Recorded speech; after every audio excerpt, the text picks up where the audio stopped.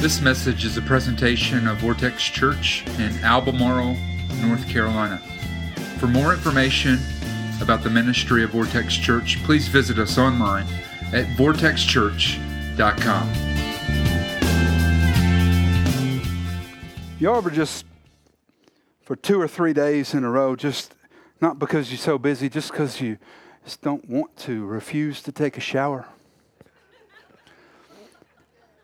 I don't know if it's anybody else. I really don't. I have no idea. But when I go on vacation, the first at least 48 hours are shower free.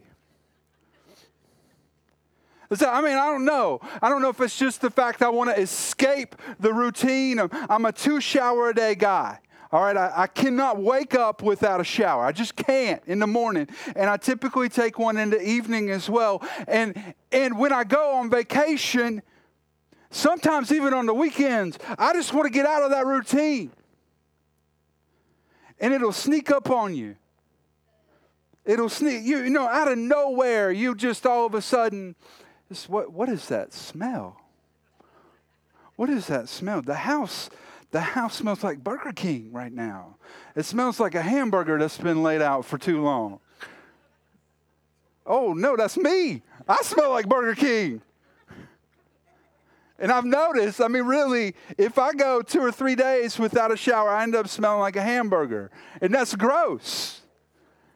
That's gross. Specifically, smells like a Burger King hamburger, which is why I no longer eat at Burger King, because if me not showering for 2 days lands me on a smell that reminds me of a restaurant, it's probably a good idea not to go there anymore.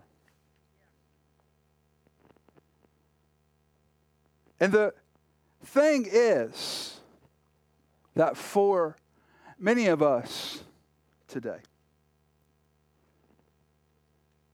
your life and my life doesn't smell the way Jesus wants it to. I want to begin by looking at a passage of Scripture that comes out of 2 Corinthians 2:15 and 16. I'm going to read it to you out of the Message translation. If you don't have your Bible and it's not on your phone, you can follow along. We'll have the words on the screen. Through us, he brings knowledge of Christ. Now, just from the get-go, we can tell that in this passage, as the Apostle Paul is writing this letter to the church in Corinth, what most scholars believe to be the 4th correspondence that he had with that city, we can tell that he is writing this portion to a group of believers. He's saying that through us, God is bringing knowledge of Christ so that everywhere we go, people breathe in the exquisite fragrance. Because of Christ, we give off a sweet scent rising to God, which is recognized by those on the way of salvation, an aroma redolent with life, but those on the way to destruction treat us more like a stench from a rotting corpse. This is a terrific responsibility. You see, the Apostle Paul tells all of us that we smell. You smell right now. Your life is giving off an odor. The people around you can smell it. The people that live with you can smell it. The people that you work with can smell your life. And the Apostle Paul tells us that as believers, as people who are following Jesus, that our life is supposed to smell good. But that there are many who have lives that stink. There are many who have lives that stink. So, what gets us into a place where we're smelly? How do we get smelly in life? Well, the first way that we get smelly is because we make a decision to be smelly. We make that decision. We make it consciously. A few years ago, I was teaching, and it was Black History Month, and I was moving into a lesson on Martin Luther King Jr.'s I Have a Dream speech. And the lesson was really kind of designed to talk about prejudice and the way that we think about other people that are different than us. And I predicated the speech by making this statement, that there are people in this world that will judge you simply by how you look. They won't get to know you. They won't get to know anything about you. They'll just look at you and make an assessment. And this little girl in the back of the class, a very sweet girl, blurted out, "That's me. I do that." What she was saying is, I'm smelly and I know it. I know that's me. And I want to be that way. I'm living that way. That's my way of going about things. But sometimes we get smelly because it's the second day without a shower. And life creeps up on us. Life sneaks up on us. And we didn't know that we smelled. You see, long before we ever smell ourselves, the people around us smell us. Those of you that have worked with or have at home middle school boys know that. All right? The learning to use deodorant when you're in middle school, phenomenal tool to give a young man. All right? But they don't even know they're smelly. And they're smelly. All right? One of my jobs when I taught middle school was to have that talk with boys. You smell today. I don't know if you know that yet, but I'm here to tell you, I have deodorant for you if you would like to use it. Right? And sometimes that's what this series is about. This series is not about the things that we have consciously decided to do. It is about the stuff that we have no idea that's playing underneath the surface, that's ruining and wrecking our lives. Let's start out today with just kind of getting some things that I want us just to accept from the get-go. Some foundational truths that we just need to accept as we begin this conversation. The first thing that we need to accept is that we cannot control most of what happens in life. We have literally zero control over most of what happens in our lives. There are going to be things that happen to you that you deserve. There are going to be things that happen to you that you don't deserve. There are going to be things that happen to you that you deserve. There are going to be things that happen to you that you don't deserve. And some of those things are going to be good, and some of those things are going to be bad. But we have very little control over what's happening in our lives. And it is a foundational truth for us in this conversation to begin with that. Because all that we can control, all that we have the capacity to really control is this: how we react to life when it happens immediately. How we react when life happens, when those things happen that we are, that is the good and the bad. The things that we deserve and the things that we don't deserve. When they have, we can control how we react to those immediately, and we can control how we let those events affect us in the long term.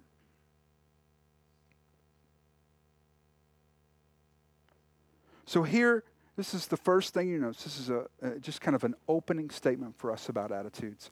Our attitudes are foundational beliefs that formulate how we respond to life in our hearts. Our attitudes are foundational beliefs that formulate how we respond to life in our hearts. Most of our attitudes are really lying well beneath the surface. They're stuff that we don't even recognize that as being motivating for our actions. We don't even see how the attitude that is there is helping formulate how we respond to life when it happens. But it's important because the attitudes that we allow to resonate and take up ownership and camp in our hearts will decide how we live this life. Look at this verse, Proverbs 4:23. Above all else, guard your heart, for everything you do flows from it. Guard your heart, because out of your heart, life is going to flow. So whatever is being owned in our hearts, whatever is foundational in our hearts, is going to set the template for what our life flows out. And if we allow something to take up residence, if we accept an attitude and make a belief foundational in our hearts and let it take up residence in us, it will inevitably wreck the life that God wants to give us. Because it is going to constantly sabotage the life that Jesus is trying to pour out of our hearts as He works in us. So if we have a bad attitude, if we have the wrong precept, if we have the wrong foundation, if our heart is jacked up, everything that flows out of it is going to be jacked up too. And that's what, in this series, we're going to spend 4 weeks looking at attitudes that have wrecked lives. I'm going to be honest with you. When I began studying for this one this week, devastated, all right? I mean, like this message has ravaged me, all right? Because if our attitudes affect how we respond to life, a bad attitude can have a drastic negative impact. And the thing is that we could be like that middle school boy, completely stinky, and not even know it. I mean, our lives right now, to the people that are around us, even though we love Jesus and I'm trying to give you everything, our lives could stink and just be completely oblivious to it. So I want to go to a passage out of Genesis 25. And I'm going to read. It's going to be a longer passage for us to read. This is dealing with two brothers, Jacob and Esau. They are both in this hereditary line under Abraham. Their family at this point is fairly affluent. But after their birth, Esau being the firstborn, we find in this passage that there's a difference that has emerged between who Esau was and who Jacob was. Being the firstborn meant that he was kind of owed what was called a birthright. All right, that meant that in the inheritance, in the family structure, in the wealth of the family, he got an extra portion. So if there were 2 sons, the property was divided in 3 ways, and he got 2/3 of the property, 2/3 of the wealth as the oldest son. And we find as we read through this that there is quite a bit of tension that has emerged between Jacob and Esau. And so let's just go ahead and go to the passage that we're going to look at, Genesis 25, verse 27 today. The boys grew up, and Esau became a skillful hunter, a man of the open country, while Jacob was a quiet man, staying among the tents. Let's just stop there. All right, some of you guys go hunting, and then there's some guys that stay at home and help mom cook meals. That's the difference between these two men. Esau is I mean, as the Bible describes him, he is a hairy, manly man. He is a hunter. He goes out and kills stuff. And we're going to read, because he kills stuff, his dad likes him because he brings meat home. But Jacob stays home. Jacob stays home and helps cook and clean and tend to the affairs of the home.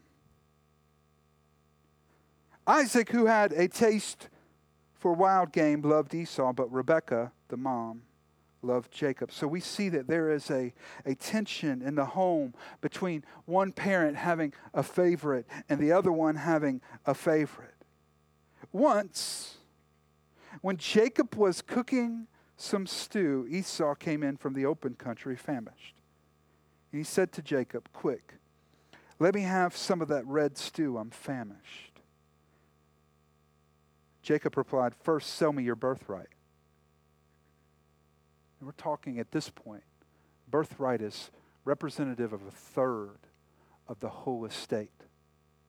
He's saying, give me a third of the estate, I'll give you this soup I've made. That sounds like a bad deal. Look, I'm about to die, Esau said. What good is a birthright to me? But Jacob said, swear to me first. So he swore an oath to him, selling his birthright to Jacob. Then Jacob gave Esau some bread and some lentil stew, and he ate it. And then he got up and left. So Esau despised his birthright. There's a few things I want you to know about that moment. The first thing is that Esau's hungry. And it's not unnatural to be hungry. It's not sinful to be hungry. It's not wrong. As a matter of fact, most of us, right around 12 o'clock today, we're going to get hungry. And that's exactly where Esau was. He was hungry. But he made a decision in that moment, in the motivation of something that was not necessarily sinful, to do something that, as we sit back and watch it, he sold his birthright for a cup of soup. In that moment, Esau makes a momentary decision that has a lifetime of effect. He makes a decision in a moment that would have effects in his life for the rest of his lifetime. His inability to be content with what he had cost him what he could have had. His inability to be content with what he had cost him what he could have had. Look at this verse out of Hebrews 13. Hebrews 13:5. Be content with what you have, because God has said, never will I leave you. Never will I forsake you. In that verse, the Bible is telling us that even as a ravished, starving man, that Esau should have been content because he had the capacity to know Jesus in that moment. And Jesus says, even at one point, man doesn't live by bread alone. Even in the most basic need that a human could ever encounter, just eating food, I'm hungry. Esau was willing to trade that moment, that momentary satisfaction, for a lifetime of difficulty. So today, let's look at how the attitude of being discontent is stinking up our lives. The first way that the attitude of being discontent, not being content with what God has given, is stinking up our lives is that, number one, it leads us to living a life where we're living by comparison. We're living a life that is being led by comparison.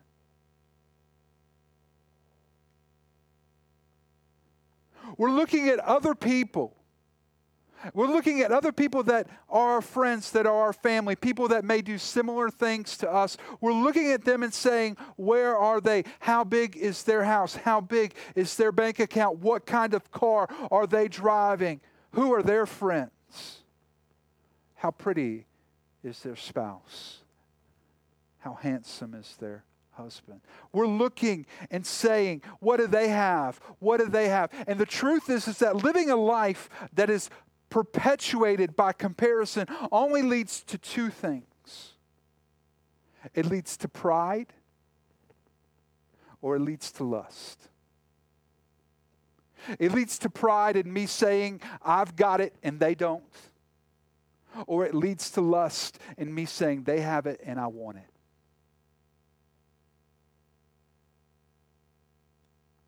And living a life that is being lived through comparison, looking around and gauging where we are in the journey by gauging it against the people that we see,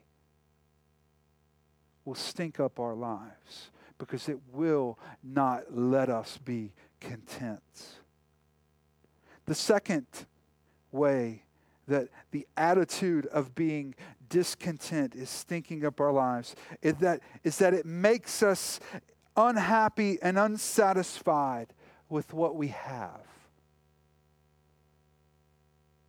It leaves us unhappy and unsatisfied with what we have.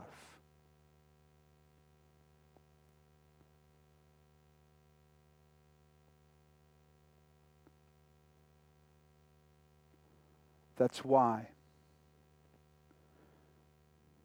we'll do what Esau did. We'll look at someone and we'll look at our lives and we'll decide, I'm not very happy with the car that I'm driving. I own it. I don't make a payment on it, but I'm not very happy with it.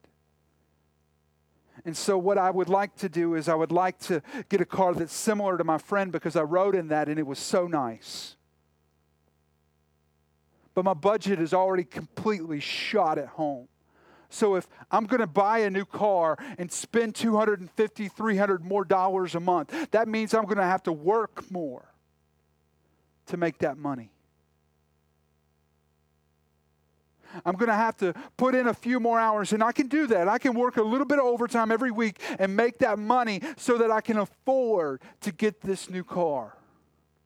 And it leads us to the third way that being dissatisfied, being discontent can stink up our lives, is that you'll trade the best things for momentary things. You'll trade best things for momentary things. That's exactly what we see happen in the heart of Esau. He is willing to trade the best thing for something that only lasts a moment. Like, I've had some good soup before, but it was not worth the birthright that would be given to me. And Esau is willing to give that up just for a cup of soup. I want to read you a passage again out of Philippians. Keep coming back to this book with us because the theme of Philippians is joy. All throughout the book of Philippians, the Bible is constantly teaching us how we can be joyful in different circumstances. And it was written by a man who was in prison. The Apostle Paul was in a prison that was literally the size of 2 pieces of this stage. It was only 4.5 feet tall. That meant he didn't get to stand up. He didn't go to the bathroom. He didn't leave that little thing. And in the middle of that imprisonment, he writes this letter to a church that he helped start.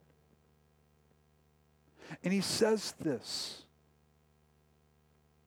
if you think you're in a bad circumstance today, if you think that your life is so bad that you can't be content with it, understand that he was wrongly imprisoned. He didn't do anything to deserve to be. He was simply, literally being held for a year before he was ever put on trial, hoping that by holding him, they could shut him up. And so he says this in Philippians 4:11 through 13. I have learned to be content whatever the circumstances. I know what it is to be in need, and I know what it is to have plenty. I have learned the secret of being content in any and every circumstance, in any and every situation, whether well-fed or hungry, whether living in plenty or in want. And here it is. I can do all things through Him who gives me strength. I've learned the secret to be content. And it's not about me. It's not about my strength. It's not about my capacity to make something happen. It's about Jesus being able to take care of me. And that is the secret to being able to be content in every situation. So, how do we adjust our attitude? If we find ourselves in that boat, if we find ourselves in that precept, in that way of thinking, that discontent mode, that everything around us just isn't good enough. I'm never happy with this. I'm never satisfied. How do we adjust the attitude? The first thing that I would say is that we need to allow our circumstances to be a gift from Jesus. Allow your circumstances to be a gift from Jesus. And some of you are saying right now, you don't understand my circumstances. How in the world could that be a gift? The greatest gift that you'll ever be given in life is Jesus Himself. The greatest gift that you're ever going to receive is Jesus. And at times, you need to be reminded of that. And so God, by His grace and mercy, from time to time, will remind us that this life is fleeting and futile. And the things that we are willing to sacrifice everything for that are momentary, He will let us see that they're not worth it.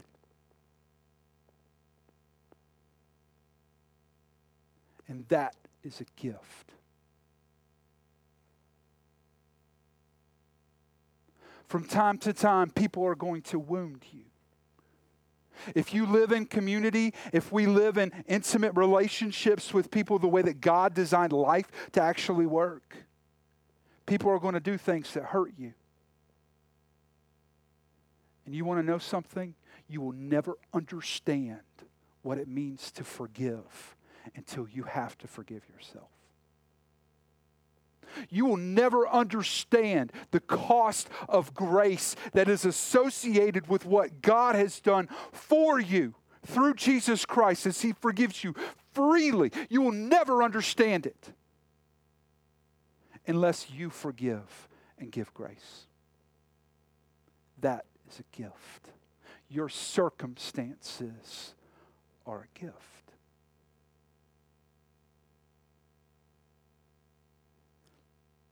The second thing is to stop living by comparison and start following Jesus.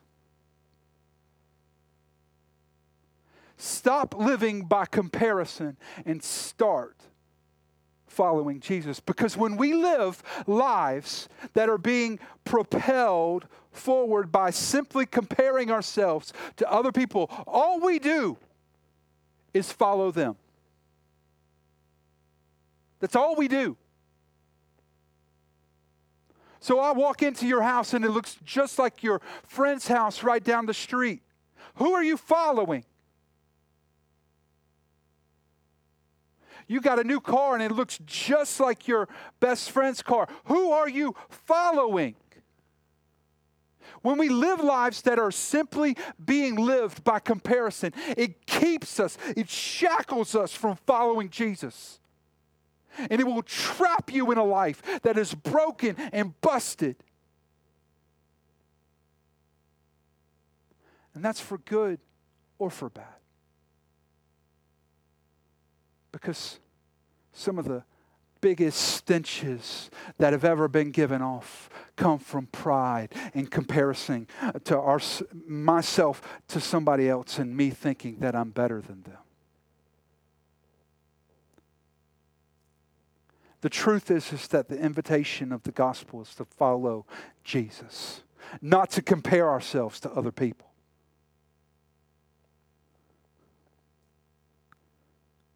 The third thing is to be content in all things. Be content in all things. And I know that when I say that, that's one of those things that's just tough for folks. Really? Because you don't know what my spouse is doing at home. I'm supposed to just be content with that? I know that I went to college. All right, listen, this is just a common one that we're going to hear in the marketplace. I have a college degree. Do you know how much money I'm earning right now? I'm worth more money than I'm making.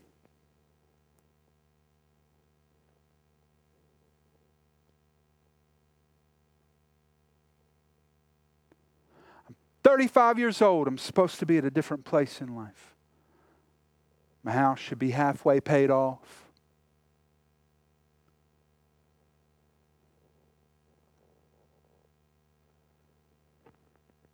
Be content in all things. I want to take you back to a verse that we focused on during a series last year. This is just absolutely brilliant. Again, the Apostle Paul writing to the young Timothy. And he says this. But godliness with contentment is great gain. Godliness with contentment is great gain. For we brought nothing into the world, and we can take nothing out of it. Godliness with contentment is not just okay. It's not just slight gain. It's not just a step forward. It is a marathon, for it is great gain. When we can pursue godliness and be content in life, it is great gain. And here's why. The last thing, and I want to zero in on this, because being content in all things is really doing this. It's accepting the invitation to trust Jesus and to live with joy.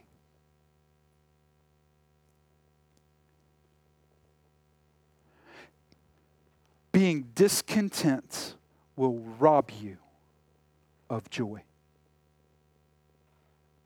Being discontent in your life will rob you of the joy that God wants to give you. The ability to enjoy where you are. Right now. Not where you're going to be, where you should be, but the ability to enjoy where you are right now. Because when we're discontent, ultimately what we're doing is saying, I don't trust you, Jesus. This is where my life is. I don't trust you. You haven't done good by me. But choosing to be content says, I trust you. I trust you, and in this moment, I can find joy simply because I trust you. I can enjoy this moment. I know this isn't the end of the journey. I know that I don't have to be satisfied, but I can be content with where I am.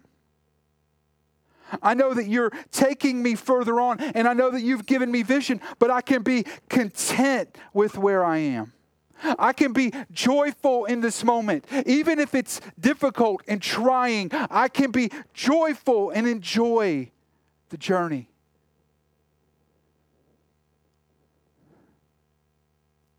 Because if we're not, if we choose to be discontent, our lives will always give off an odor that says, this is not enough.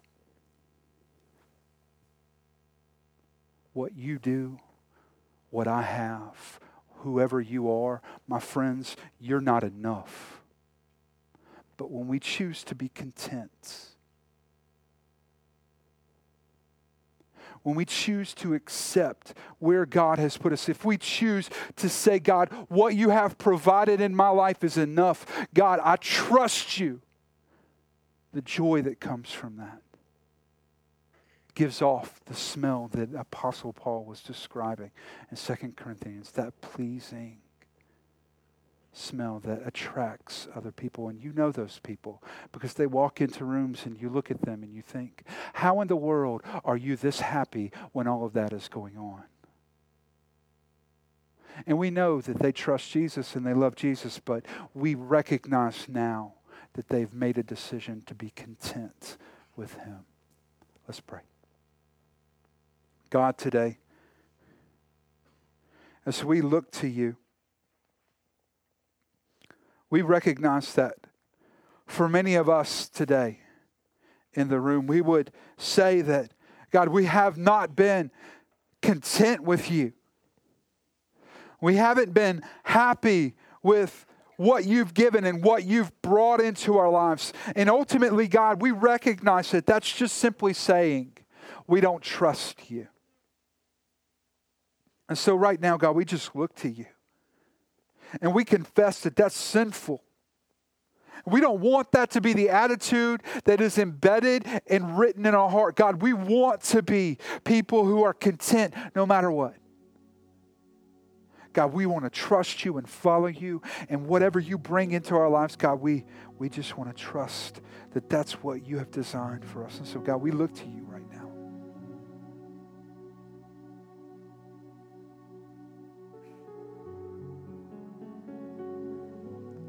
Now, with nobody looking around, just everybody pausing for a moment. The invitation of Jesus is to follow Him and to trust Him. And as we follow Him, Jesus says, I will provide everything that you need. The Apostle Paul said, I learned the secret to being content is that I can do everything through Jesus. That's it. I'm only content because I can do it through Him.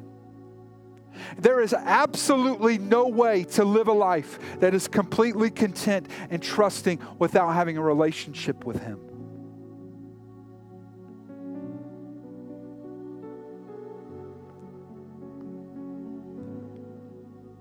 Without that relationship, there's always going to be a discontent that's unhealthy and broken, and it's going to sabotage your life. So today, if you would say, hey, I'm tired of that. I'm tired of that wrecking my life. I want to be content in a relationship that is life-giving with Jesus. If that's you, you can do that right now. So today, if that's you and you say, hey, you know what? I'm tired of sabotaging my life because I'm not happy with Jesus. I've not chosen to follow Him. If that's you and today you want to make that decision to follow Him, to give your heart completely to Him, to really go all in and to be content with Him. If that's you, would you raise your hand right now? I'm not going to ask you to move or do anything else. Just raise your hand.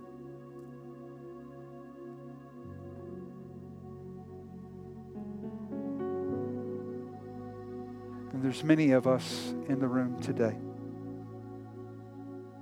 Many of us that would say, I have totally blown it. I realize now that I've been living my life by comparison.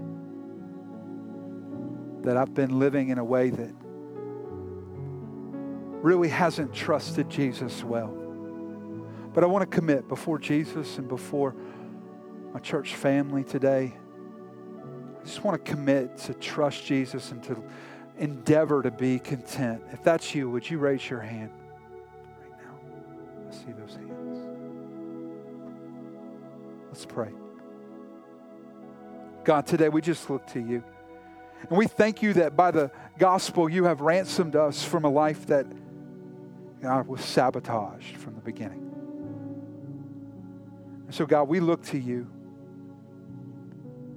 And we ask you to come and to change our hearts, to transform these attitudes that have embedded themselves into our hearts. And God, to rescue us from being discontent. God, allow us by your grace to find contentment in you in difficult situations.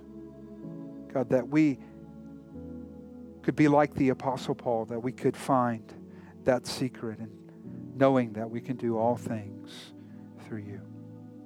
So it's in the name of Jesus that we pray.